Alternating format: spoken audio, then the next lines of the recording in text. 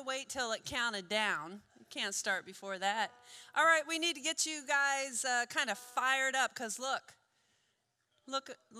you guys. All right. Yeah, shake it off. Shake it off. You ready to work? Are you going to do that song? You can warm up. Yeah, that's true. Just trying to get us going here this morning. How many people have been sick?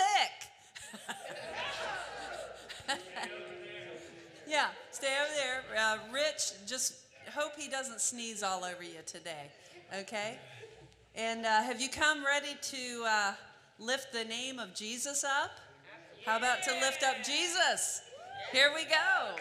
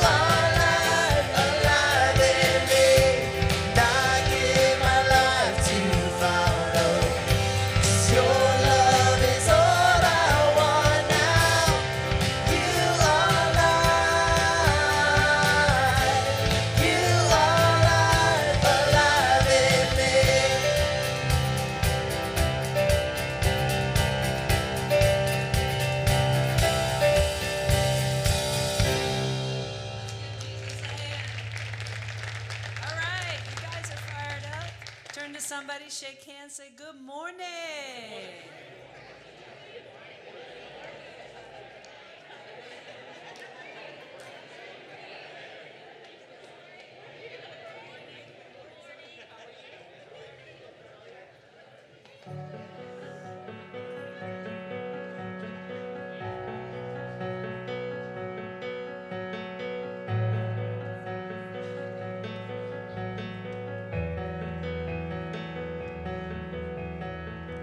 Dream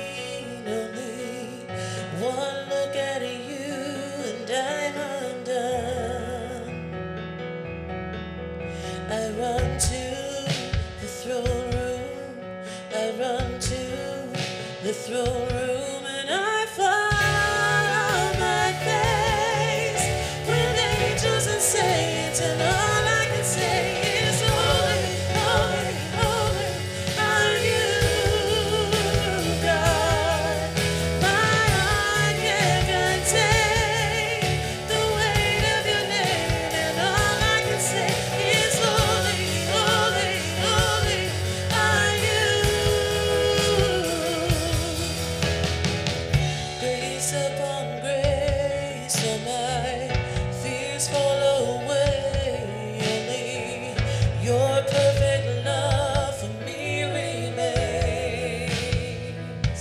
Oh, time after time you stay close by my side, burning fire inside I can't contain. I run to the throne room, I run to the throne room, and I fall on my face with angels and saints, and all I can say is holy, holy, holy are you, God. My heart can't contain the weight of your name, and all I can say is holy, holy, holy are you.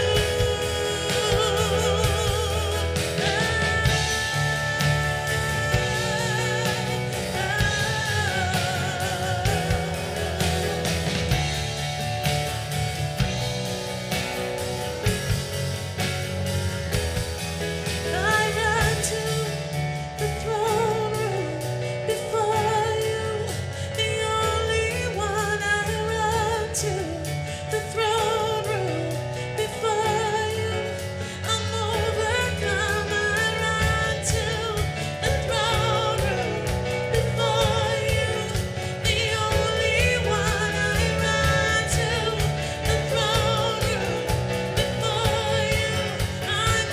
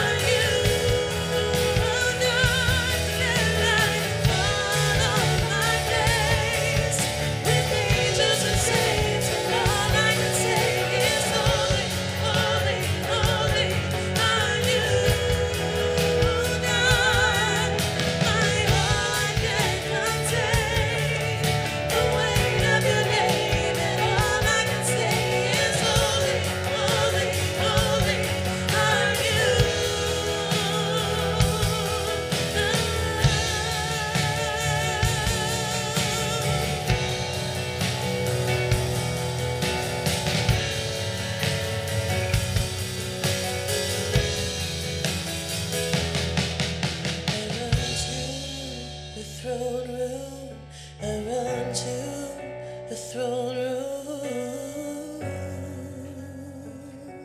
Oh.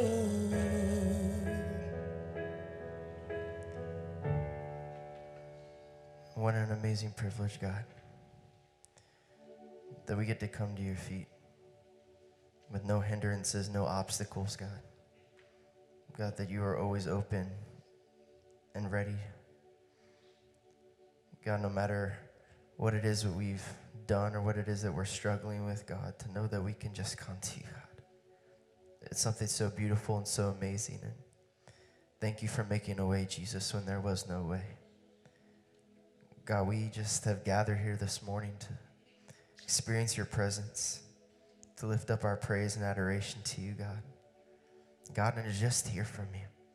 Just to lean into you, to hear your heart, God. And so I pray that you'll be with Buddy as he delivers the message. And God, I just pray, Father, that we would just receive it with an open heart, an open mind, God. And that we would respond to you as you lead us, God. God, we thank you for this time. We thank you for these moments in your presence, God. We love you and we praise you. In Jesus' name, amen. You can be seated. Well, good morning, everyone. Yeah, that was a good time of worship, wasn't it? Very nice. We run to the throne room, and our series is called lean in, draw close to God, and He will draw close to us. Well, right now is a good time to check into Facebook. If you pull out your phones and go to Instagram, Facebook, wherever you go, and say, I'm at Salem Fields Community Church. This is a great place to be on a very chilly morning. It is, isn't it? And Mike, you can take your picture of your row there and put it on there. It's always fun to see what you guys do. Take some pictures and post it on Facebook. It's a good thing. Well, if you're a first-time guest with us today, we're so thankful that you're here. We hope that you'll check us out again maybe next week. And we've got a little gift for you if you'll stop by that little table as you go out the door there. It says first-time guest. You can't miss it. And that's just a little token for us to say thanks so much for coming and checking us out. And we know that there are a lot of wonderful churches around this area, but we want to welcome you here and say the presence of the Lord is here. We lift up the name of Jesus, and that's what we're all about. And so if you've got your connection card there in your program, which you do, you can communicate with us on that connection card in any way that you need to. You can put prayer requests, or you can sign up for a ministry or check a ministry out. Just use that connection card, and you can put it in the basket, or you can put it back there somewhere when you leave. You'll find it.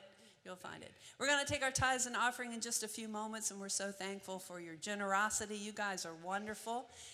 Just want to update you on our Thanksgiving offering, and 64,000. Remember our goal was 65, and that we haven't quite gotten all of those funds in yet, but we have spent all of that $64,000. It has gone every penny to help people here locally in our nation and around the world. It's amazing what God does with that money, and your generosity is, we're so thankful for that. But there's still an outstanding amount of $9,000 there. So if you pledged and you haven't gotten that in, I'm telling you, there's a blessing for you. There you go, John. Take that picture, post it on Facebook. That's a good thing. So just, we wanted to call your attention to that, just to kind of remind you that you can still get that in. And 73,000 is what has been pledged, and we're so thankful for that. So thanks for your generosity, and be reminded of that. Divorce care is coming up. If you've ever been through a divorce, even if it was years ago, and you haven't gone through divorce care, I would encourage you to do that. And I'm speaking as a marriage and family therapist here right now.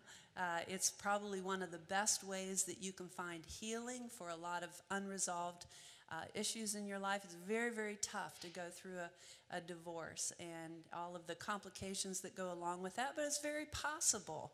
It's very possible to heal from that. So divorce care is coming up, and even if you've gone through a recent divorce, or you're even contemplating divorce, I think that it would be really important for you to be part of divorce care, and you can see all of the information right there.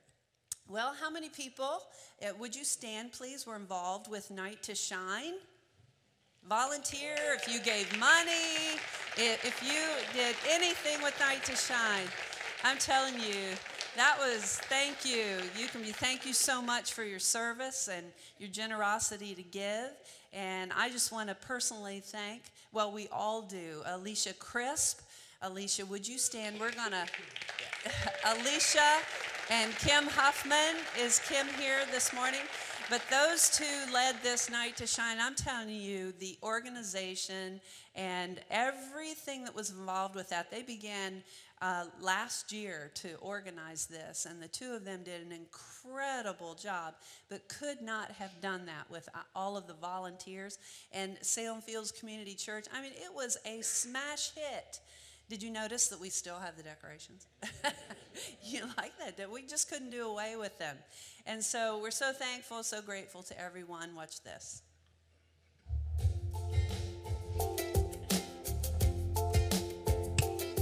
Every heartland, farm town, fence post son, every West Coast big break queen, all your high-rise skyline concrete kids, every zip code in between.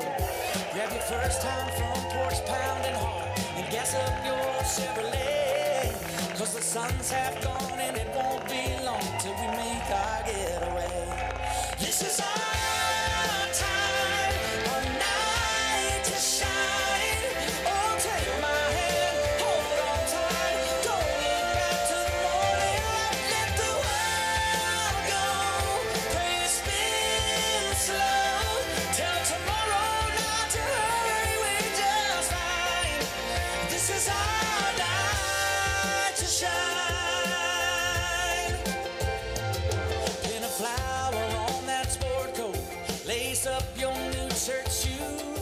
Grab your favorite pair of denim, patched up knees and faded blue. For 220s in your pocket, kiss your mama at the door.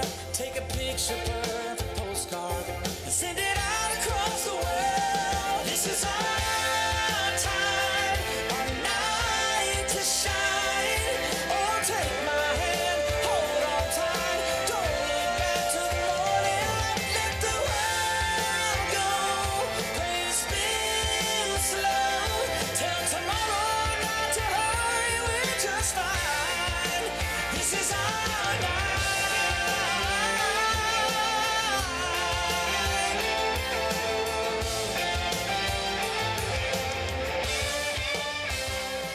Isn't that beautiful? You know, I just got to say, Tim Tebow was a child that the doctors had suggested the mother abort. And the difference that this man has made in our world, God placed that within his heart to do this prom for special guests. And what's happened around the world is incredible. That's our God. You realize that, right? When he teaches a certain way and we follow that, he honors that beyond all measure. So that was so heartwarming. It was so beautiful to be part of that.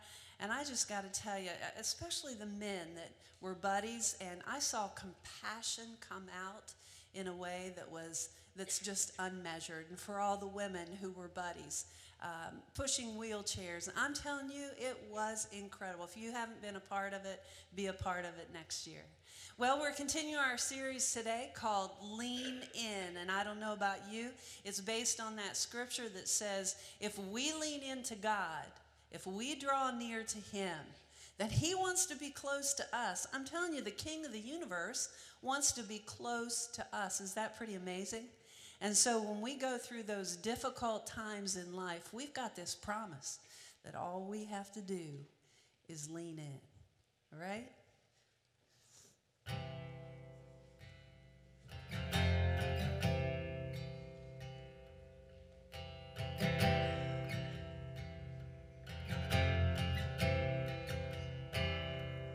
These days are filled with trouble, and the nights feel like they're all getting longer. These days are dark and gray, like the storm rolling in across the water. There's a strong wind blowing. I push on, it pushes back. It's a hard time, but I know I'll get through it.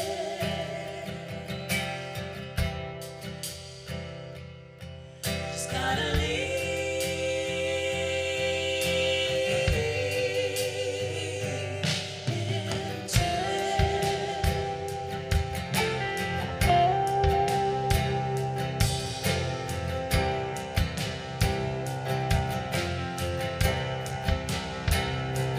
This ain't the way I thought I'd be. If I could, I'd stop it now and I'd rewind. But this ain't the way I'm gonna fade.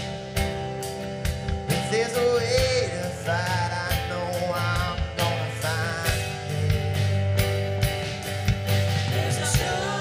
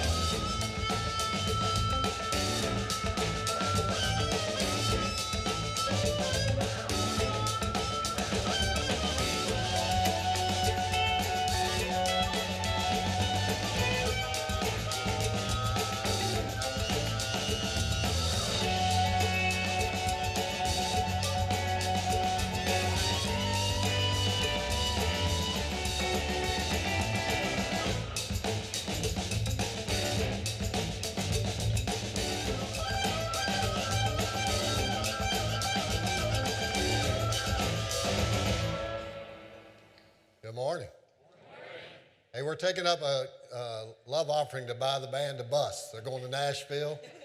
And so if y'all want to be a part of that, everybody that gives a donation gets part of the royalty. So anyway, they done gone country on us. Hey, Gabe was talking about Night to Shine. It was an awesome night. I was humbled to be a part of that. And for our church to be a part of that, it's pretty awesome. And I think, everybody, again, as Gabe did, but those that financially helped us with that. Quite an undertaking financially. And some of you helped and went the extra mile with that. We really appreciate that. Well, if you're a guest this morning, I'll say good morning to you, but we're in a series called Lean In, and Gabe talked about that. It's based on James chapter 4, verse 8. The Bible says, when you draw close to God, God will draw close to you. Now, did you hear that? What that scripture is saying is, you go first. God says, you grow closer to me, you get closer to me, draw closer to me, you lean in closer to me, and I'll lean in closer to you. And the closer you come, the closer I come. And so we want to be close to God. It's really up to us. We take the first step, and then God will take the next step, and you take the next step, and God will take the next step, and the next thing you know, you're nose to nose close to God. You see, here's something pretty awesome, I think. In our culture today, there are all sorts of barriers and to prevent us from getting close to certain people. You can't draw near to Bradley Cooper or Lady Gaga.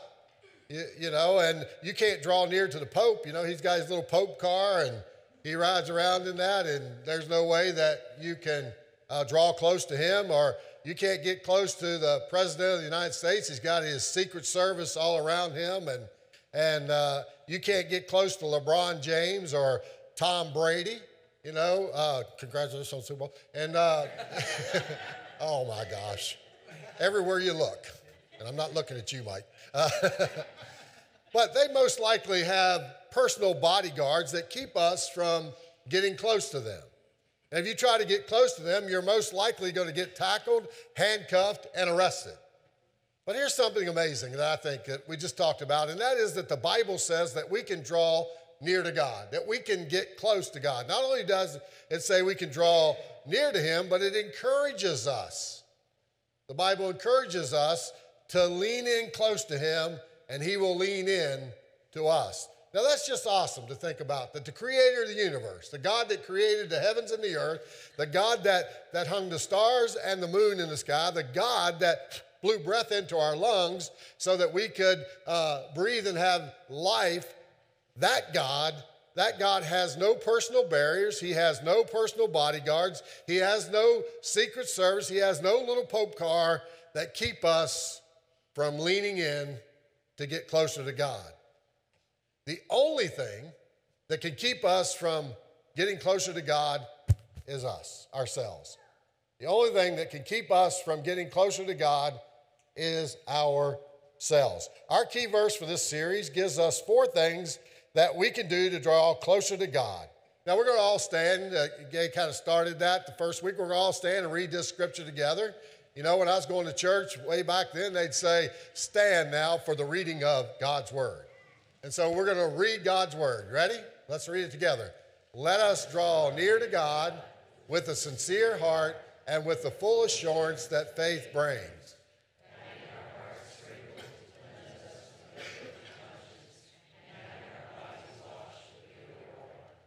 Amen. Thank you. You can be seated. May God add his blessings to the reading of his word.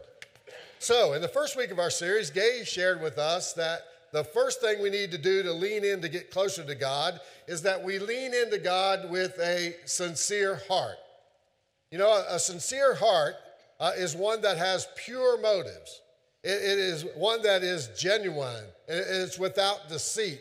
You remember if you were here, the wax illustration where, when people would sell pottery, the imperfections, they would put wax in it, and you couldn't see it unless you held it up to the light. And what a sincere heart says, there's no wax. There's no deceit. There's no impure motives in my heart. I have a sincere heart. And then last week, Kelly spoke to us about the faith dance, and he talked about the assurance of faith. And without faith, without the assurance of faith, leaning into God with just a sincere heart will never be acceptable. We have to lean into God with a sincere heart, with the assurance of faith that when we lean into God, He will lean into us. And so it takes a faith. It takes faith in Jesus Christ, that which we cannot see, but that we can be sure that God is there leaning in to us. You see, which brings us to this week.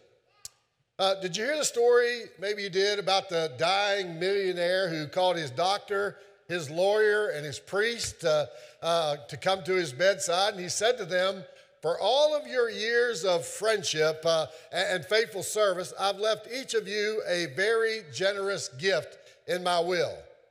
But I want each one of you to do one last thing for me." He said, "Here's $1 million in cash for each of you." He said, "I want you to slip it into my coffin before I'm buried, because I want to see if everyone is wrong and I really can take it with me." And he dies soon after. And as the three were walking away from the grave site, the priest mutters, and he kind of says under his breath, "Okay, my conscience is bothering me. I have to confess. I thought of all the good that money could do in the community, and it just seemed to me a shame to waste it." He said, "I donated half of it to a charity that provides for the poor, and I put the other half, I only put half of it in the coffin." Well, the doctor, he said, "Well, I got to confess too. I thought of how badly my hospital needs money for cancer research, and I donated it, 2/3 of it anonymously to our charity fund at the hospital." And he said, "I only put 1/3 in the coffin." And the lawyer, man, he come in, his chest all puffed out, and he said, "I'm disgusted with the two of you." He said, "Gentlemen, you made a solemn promise on our friend's deathbed, and this is how you're going to honor his final wishes." He said, "I'm ashamed and I'm appalled at your behavior." He said, I for one put in a check for the full amount." So we know which one probably had the guilty conscience. But anyway, today I want to talk to you about having a clear conscience. About having a clear conscience. You know, we all have a conscience. We all have that in common. All of us here in the room, those that are worshiping with us online or in the cafe, we all have a conscience. We may not be able to analyze it. We certainly can't control it, but we all have one, every one of us. So conscience has been defined as that still small voice that makes you feel smaller still. Or as one little boy put it, it's that which feels bad when everything else feels good. So Oswald Chambers says, "Conscience is that ability within me that attaches itself to the highest standard I know, and then continually reminds me of what that standard demands that I do." He says, "It's the eye of the soul." Our conscience is the eye of the soul, which looks out either toward God or toward what we regard as the highest standard. And God has given every person here today and online a conscience. And He's given us a conscience to guard us, to protect us, and to guide us. This is not the same as the Holy Spirit. It's not the same as the Holy Spirit because the Holy Spirit only dwells in those who have believed in Jesus Christ for salvation. Whether we're a believer or not, whether we're a Christian or not, we all have a conscience. Every one of us, but only believers have the Holy Spirit living in them.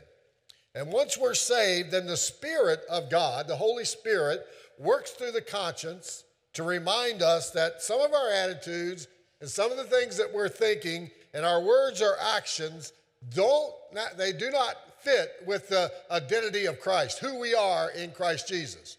You know, we have these attitudes, we have these thoughts, we have these words, and we have these actions in our heart that don't line up with who we are in Christ Jesus, and our conscience remind us.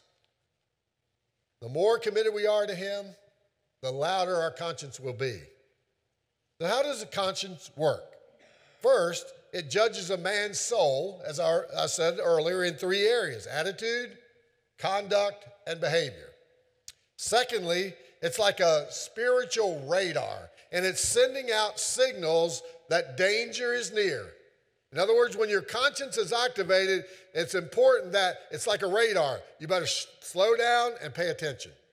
Slow down and pay attention, because danger is near. Third, it acts like a grid system that sends a stop signal whenever something goes wrong.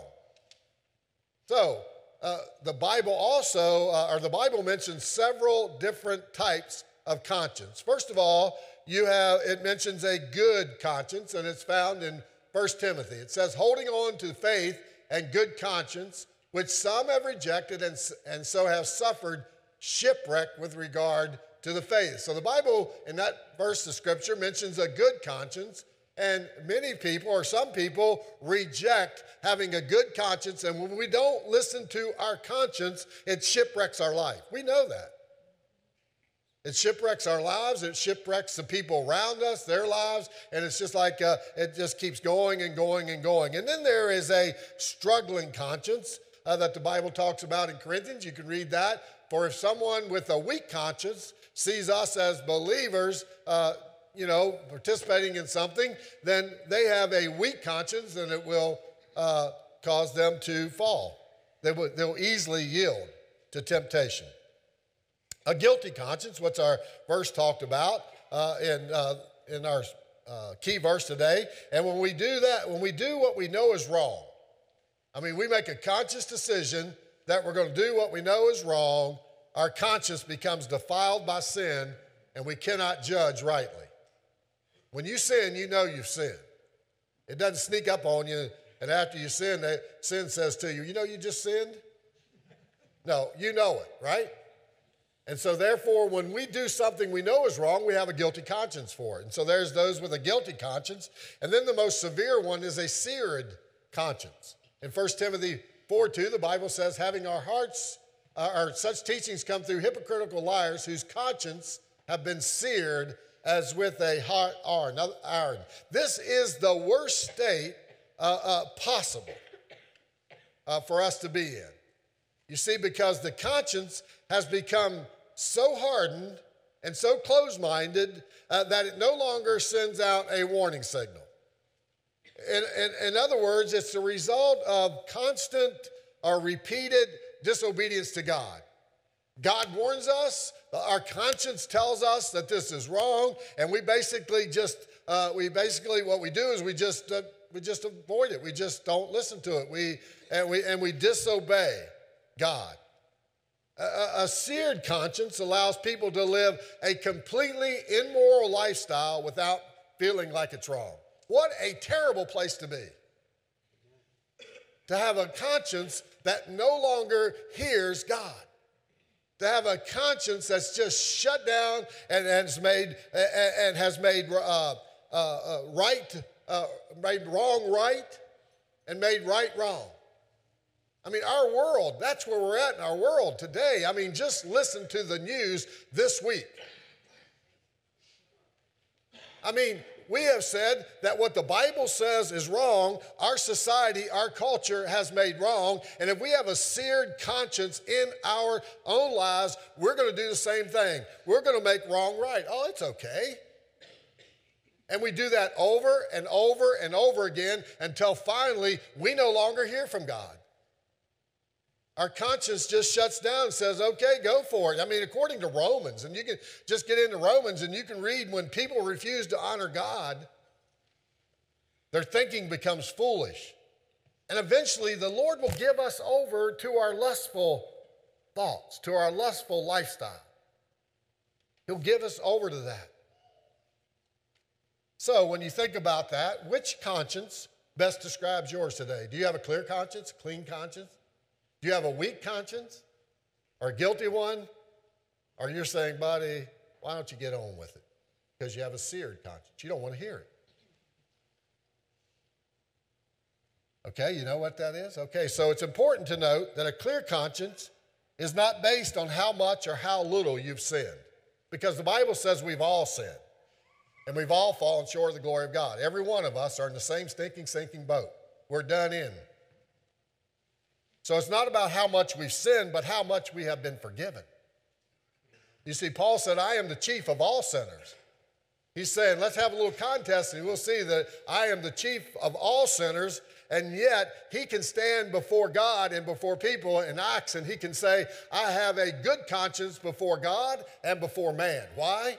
Not because, the only reason would be because that he had been forgiven by God. He had been forgiven for his sins. And therefore, he's able to stand before God with a good conscience. So it's not based on how much or how little of you sinned, but how much you've been forgiven.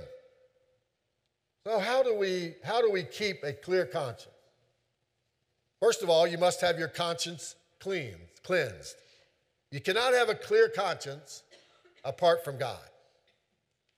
With God, apart from God, apart from Christ and his shed blood on Calvary. You see, you have no peace with God until you are a child of God. There's absolutely no peace with God until we are a child of God, because God created us all with this need to have God, with this vacuum that only God can fill. And until God fills that vacuum in our life, we'll always be looking for other things and other people to bring peace in our life. And we can only have peace and a clear conscience and a clean conscience before God if we are a child of God. You see, we can only come to God in the assurance of faith. We have to have faith, the assurance of our faith, that we have a sincere heart, and that our sincere heart has been sprinkled by the blood of Jesus Christ. It's been sprinkled. It's been sprinkled clean. You see, the Bible says, David says in Psalms 51, he says, Lord, wash me and I will be whiter than snow. What David's saying, man, I've screwed up. I called the neighbor over as she was on bath day, and I called her over and I had sex with her, and she had a baby, and I had the husband killed. And now, God, wash me and I will be clean. I will be whiter than snow. His heart was sprinkled and cleansed. You see, having our heart sprinkled to cleanse us from a guilty conscience. Now, the word sprinkle speaks of purging of our hearts from an evil conscience. You see, in the perfect tense in the Greek, which indicates a completed state or condition. In other words, when our hearts have been sprinkled with the blood of Jesus Christ, guilt is gone. We may still hold ourselves guilty, but God says, not guilty. You are set free. I have taken your penalty and I have paid the price on Calvary's cross. You are now not guilty. And if you're still dealing with a guilty conscience, you need to remember what Romans says. Romans says that, it just left my brain, but I'll get it back there. It says, there is no condemnation for those who are in Christ Jesus. You see, when a person comes to Jesus and receives salvation, guilt is removed and our conscience is clear. Secondly, yeah, I hear you back there, man. I'm gonna keep moving. Secondly, don't give in to temptation. If you want to keep a clear, clean conscience, don't get back in the mud and the muck. You know, don't go back to the sin and to the things that caused us to have a guilty conscience. You know, don't go back to the mud. You know, I had a pig when I was growing up. His name was Arnold. True story. I was in FFA, Future Farmers of America. And one of the projects that we had to do as a future farmer of America was that we had to raise an animal. And so my animal of choice was a pig. And I got a pig and I named him Arnold, and I had to feed him and take care of him and all that stuff. And what we had to do with that pig is take that pig to the fair. And we had to show him. And so I took old Arnold to the fair, and I got Arnold. I mean, I cleaned that boy up. I used Dawn or Joy or something. I shined that hog until he was pink. I mean, I washed his ears out, shined up his paws. I washed his ears. I did everything. And then I had to walk the pig. So it was pig walking pig. I had to walk the pig around the fair thing, show ring, whatever. I got all these kind of ribbons.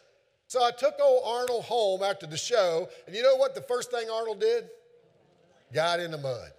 He went right back to the mud, went right back to the nature. And if we are not careful, once we give our life to Jesus Christ and we've been cleaned up from the muck and the mire and our teeth are all brushed up and our hearts are clear, we'll go right back to the mud. We'll go right back to the muck. And we gotta stop doing that. You see, you can't avoid temptation, but you don't need to go looking for it either. Remember, temptation is not a sin. We only sin when we give in to temptation. As Paul says, no temptation has overtaken you except what is common to mankind. So we're all tempted, every one of us. We got a lot in common today. But the Bible says, and God is faithful. He will not let you be tempted beyond what you can bear, but when you are tempted, the Bible says he will also provide a way out so that you can endure it. Now, according to Paul, there's a way out. And when we're tempted, we got to quit just going with what we think is right. We got to quit going with what just feels good, and we got to look for a way out. We got to quit saying, well, I'm weak and I couldn't help it. I couldn't help it. I'm weak. God says in his word that there's a way out. But we got to take a moment and pause, and we got to look for that way out. Because he says there is a way out. Third, dwell on the word of God. The Bible says, let the word of Christ dwell in you richly. Now, you can't let the word of God dwell in you until you first dwell on it. It won't dwell in you until you dwell on it. So fill your conscience with God's word. And we do that by dwelling on God's word. You got to know God's word before you can dwell on his word. The Bible says, for the word of God is alive and active, sharper than any double-edged sword. You ever been reading the Bible and all of a sudden you go, boom, that hurt. It's like a double-edged sword. It's alive and it's active, and it penetrates even to dividing soul and spirit, joints and marrows. It judges the thoughts and attitudes of the heart. So as we dwell on it, as we dwell on his word, it dwells in us. And as believers, the Holy Spirit brings it alive. I mean, the Holy Spirit brings it alive and active in our hearts. I mean, it's there that the Holy Spirit brings the Word of God to our mind to encourage us, to convict us of our thoughts and our attitudes. You know why? Not because God's trying to say how awful we are. God wants us to be protected from our thoughts and actions. He wants us to live with a clear conscience. So he gives us the Holy Spirit to bring the Word of God active. So as I read the Word, as I study the Word, as I memorize the Word, when I'm in trouble, the Word comes to my heart and mind, and I can use that word. You know, I can remember that when I am tempted, everybody's tempted, but when I am tempted, God will give me a way out if I'll just look for it. And I'm reminded, oh man, there's a way out of this mess. Because the Holy Spirit is reminding me of the word. And I got a lot of those stored up. 10 different translations, but they're all there. You see, memorizing scripture is the best way when you're tempted.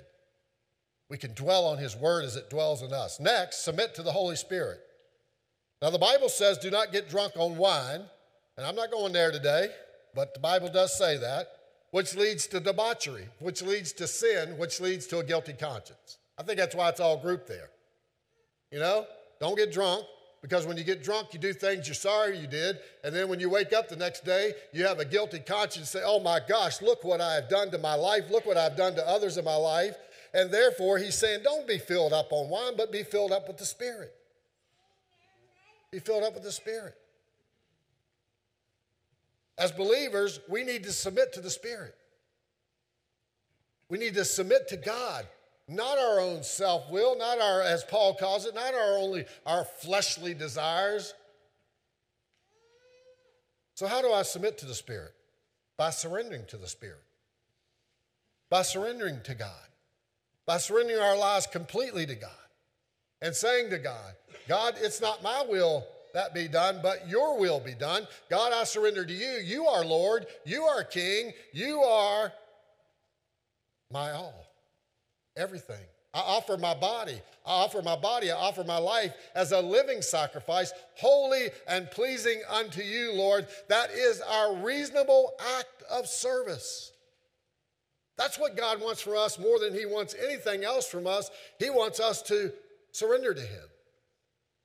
And then he fills our life with the Spirit. We receive the Spirit when we are saved, but when we surrender to God, he fills us with his Spirit and he becomes Lord of our life, and he will begin to sanctify us and to purify us and to fill us with his Spirit. And when we are walking in the Spirit, there is no way when we listen to the Spirit that we can ever have a guilty conscience. When we follow and submit to the Spirit, and we're no longer living by our sinful desire. You see, as we surrender to God, we're no longer led by our feelings, but this makes me feel better. I got to have this. I got to do this. Oh. But when we're led by the Spirit of God, and when we are led by the Spirit of God, we can live with a clear conscience. You can be in touch with your feelings, but not led by them. So instead, walk by the Spirit. And when, as I said earlier, when we do, we allow the Spirit to cleanse our hearts, which is the basis for the clear conscience. Fifthly, always follow your conscience. Always follow your conscience. Now, be careful not to just listen when the conscience pleases our desires. Oh, yeah. Not just then, but listen even when it kicks your butt. And I got to tell you, your conscience will kick your butt. Is that all right to say? Just act like I said it with one T. But anyway, when your conscience, I'm up here kicking my butt for saying that.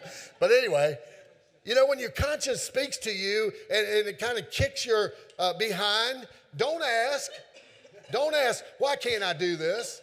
Don't question your conscience. Don't question the Spirit. You know, when you're tempted and you kind of, well, why can't I do that?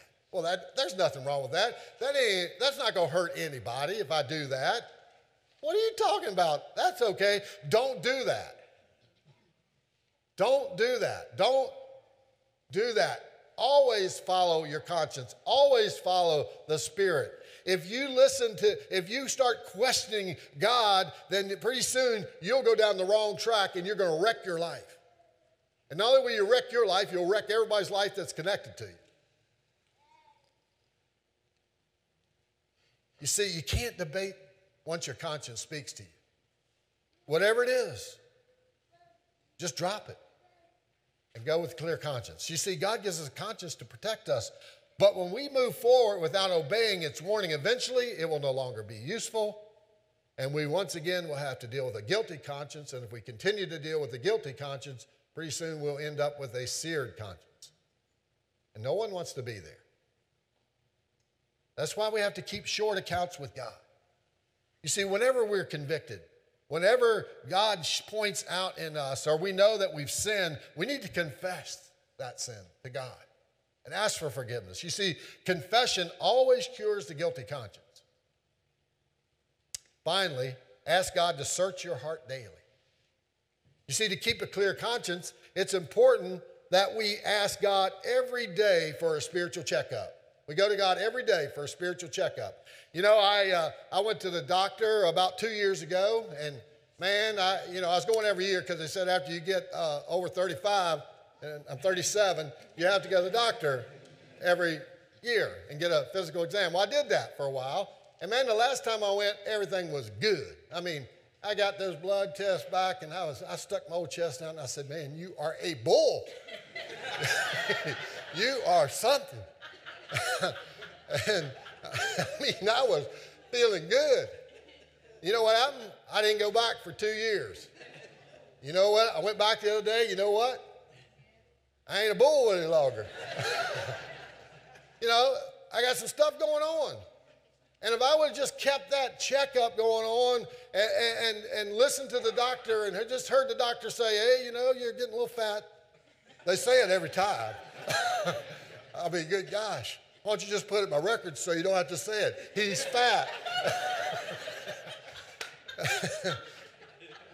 But anyway, now I got these little problems going on, but if I would have been faithful, I would maybe not be dealing with the problems I'm dealing with today.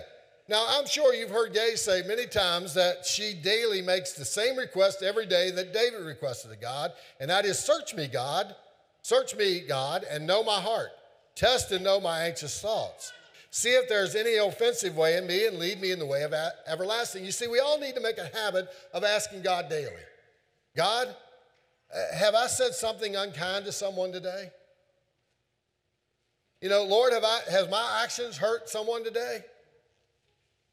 God, am I living according to your word? God, is there any sin in my life that I need to confess to you today, Lord? Lord, have I made decisions today that have not honored you?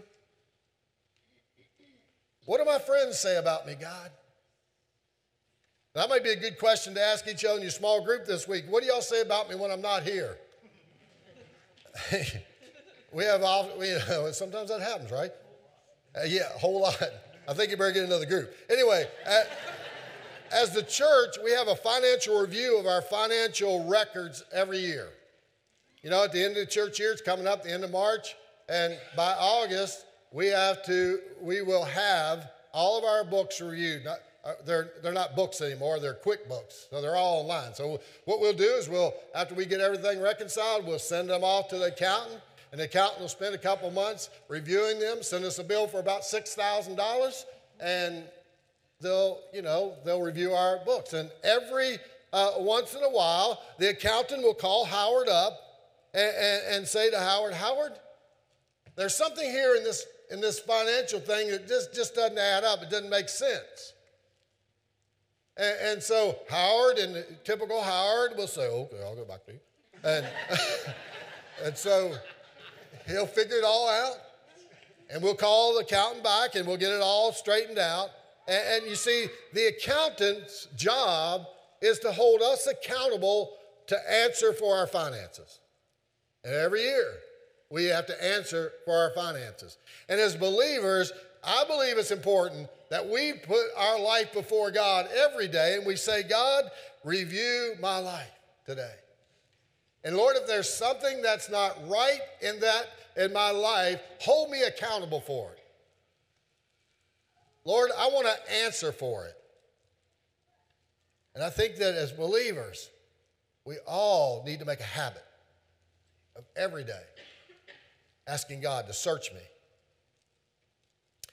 So Jonathan Edwards once said, ask yourself whether on your deathbed will you have pleasant memories of the way you live. You see, if your life ended today, is there anything in your life that you have left unsaid? Is there any words that you would take back? You know, is there any hurt that you've caused? You see, words and actions hold the power of life and death when we looked at them in the light of eternity. And Salem Fields, I implore you and I to live more conscious of the condition of our soul than we do about the number of likes we get on Facebook posts. Sometimes I think we're more interested in how many friends we have and how many people like our posts than we are conscious and care about our soul. And I think that there's anything that we need to do, that we need to each day be more conscious of our soul and say to the Lord, Lord, is it well with my soul? It's the most important thing that we can do in our lives, whether we're believers or not. I can tell you this. When we get on our deathbed, and I've been at many deathbeds as a pastor, Facebook posts and all the stuff in our bank account and all the cars parked in our garage and all the stuff that we own and all the degrees we have, it's going to come down to this. Is it well with my soul? Pastor, can you help me? I want to know that it's well with my soul because the doctor says I'm not going to live much longer. Is it well with my soul? Is my conscience clear? Is my conscience clean? If it's not well with your soul, if it's not well with your conscience, then I doubt it is well with your soul. You see, if you're living with a weak or guilty or seared conscience, today is the day to ask Christ to sprinkle your conscience with his shed blood so you can live with a clean, clear conscience. And if you've never accepted God's love and his forgiveness of your sins, ask Jesus today to forgive you and invite him into your life to be your Savior. Because there's nothing like living with a clear conscience. It's nothing like living with the joy of a clean, clear conscience. Let's pray together. Father, we thank you today for your love and grace. We thank you, Father, for those that are gathered here today. And Lord, I pray that, Lord, only your words will be heard today. God, I pray that, Lord, that as you have spoken to our hearts today, our conscience today through your Holy Spirit, God, I pray there be those gathered here today that could say, you know what, buddy, I came today with a guilty conscience, with a weak conscience, or maybe even a seared conscience. With all of our heads bowed and all of our eyes closed, no one looking around, just for 1 minute.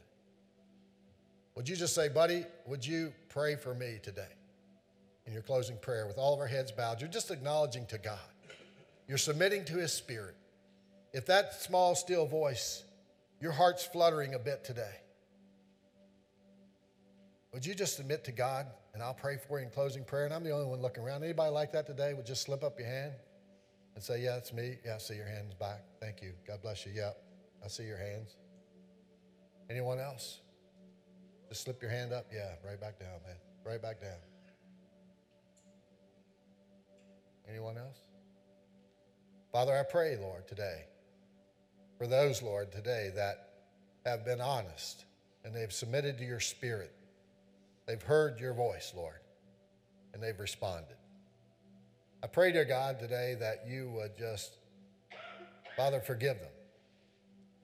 And Father, wrap your loving arms of love and care around them. Father, may they have a sense right now of a clean, clear conscience. Maybe you're here today and you're a believer in Jesus Christ. And you've asked God to forgive you and he's your Savior, but you've never fully surrendered your life to God. I mean, you just know that you're still Lord, you're still calling the shots, and you're still making all the decisions, and sometimes they're not so good, and you're just not submitted to God fully. And today you'd say, buddy, I want to submit my life fully to God today, with all of our heads bowed and all of our eyes closed today. If that's you, would you just slip up your hand and say, I want to submit my life fully to God today? Anybody? Yes, I see your hand. God bless you. Yes, ma'am. I see your hand. Yes, in the back. I see your hand. Anyone else? Just put your hand up, put it right back down. I want to be fully surrendered to God today. Anyone else? Yeah, I see your hand. God bless you. Yes, I see your hand. Anyone else? Father, I pray today that God, for those who have slipped up their hand today, Lord, that you would just, God, as they offer themselves holy and pleasing to you, God, today, that you would fill them with your Spirit, God. That they could just sense and know today, God, that they just know, Lord, that you're there and that they know, God, that you are Lord. And if you're here today and you're not a believer in Jesus Christ and you've never accepted him, never asked him to forgive you of your sins, maybe you're here today and your conscience is kind of seared, but somehow you've heard the message today, or you just know you've never asked God to forgive you of your sins. Will you right now just ask God to forgive you? Will you invite Jesus right now? Just say, Jesus, I invite you into my heart to be my Savior.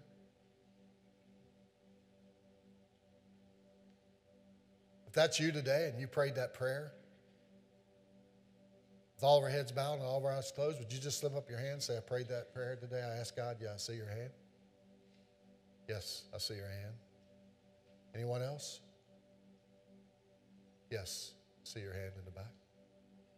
Anyone else? Slip your hand up, put it right back down. You prayed that prayer today. I invite you after the service just to step up front. Even if you didn't raise your hand and you accepted Christ today, I'd just like to talk to you a moment. Or if you say, I don't have time for that, as you leave today, there'll be a table out there. Would you just stop and see the pastor there? Father, I pray for those today that have confessed and invited you into their life to be their Savior. God, will your Spirit just testify with their spirit that, God, you heard their prayer and you have forgiven them. Thank you for all that's happened today, Jesus. In your name we pray. Amen. Can we all stand? We're going to worship together. You know, if you'd like to come and pray, God's spoken to you and you'd like to come and pray, it's a great place to pray, a great place to surrender.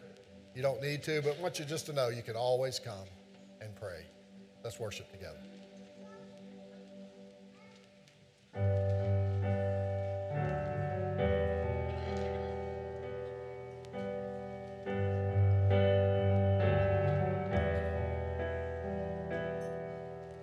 Grander earth is quaked before, moved by the sound of his voice, and seas that are shaken and stirred can be calmed and broken for my regard. And through it all, my eyes on you. And through it all, it is well. And through it all, my eyes on you. And it is well with me.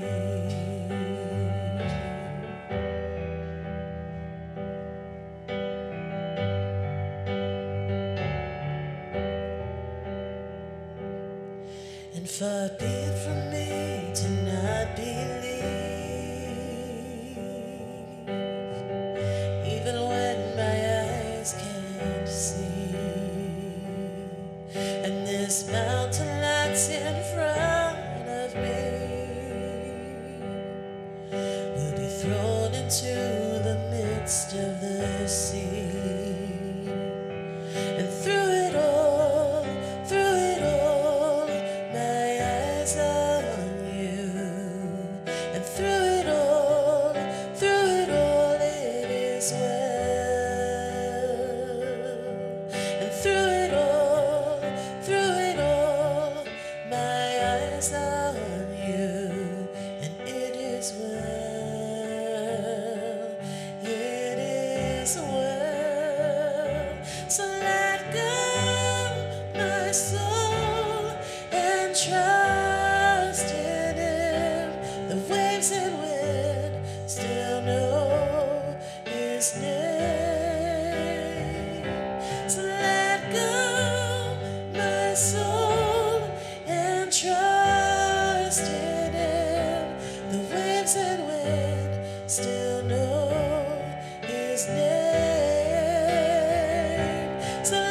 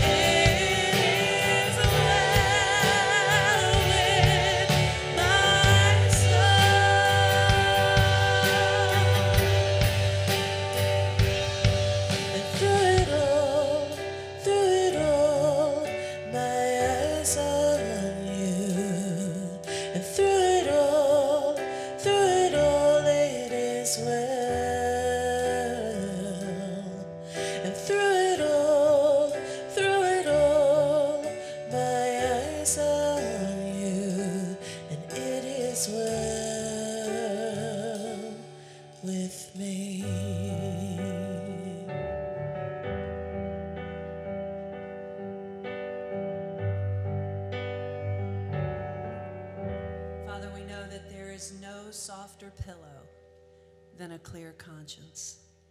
And Father, we know that that's only possible through you. And so, Father, we thank you for this time that we have together. There's a whole lot of peace in this room right now. Father, we know our circumstances have not changed. And when we walk back out into our world, Lord, we know that things may be the same, but we also know that it is well with our soul. And so, Father, we thank you for this time we've had together. We lift you up. We praise you because it's only through you that it's possible. And so, Father, we love you. We give you all the glory for everything that's happened here this morning. In Jesus' name we pray. Amen. There's a whole lot of peace going on in this room. Have a great week.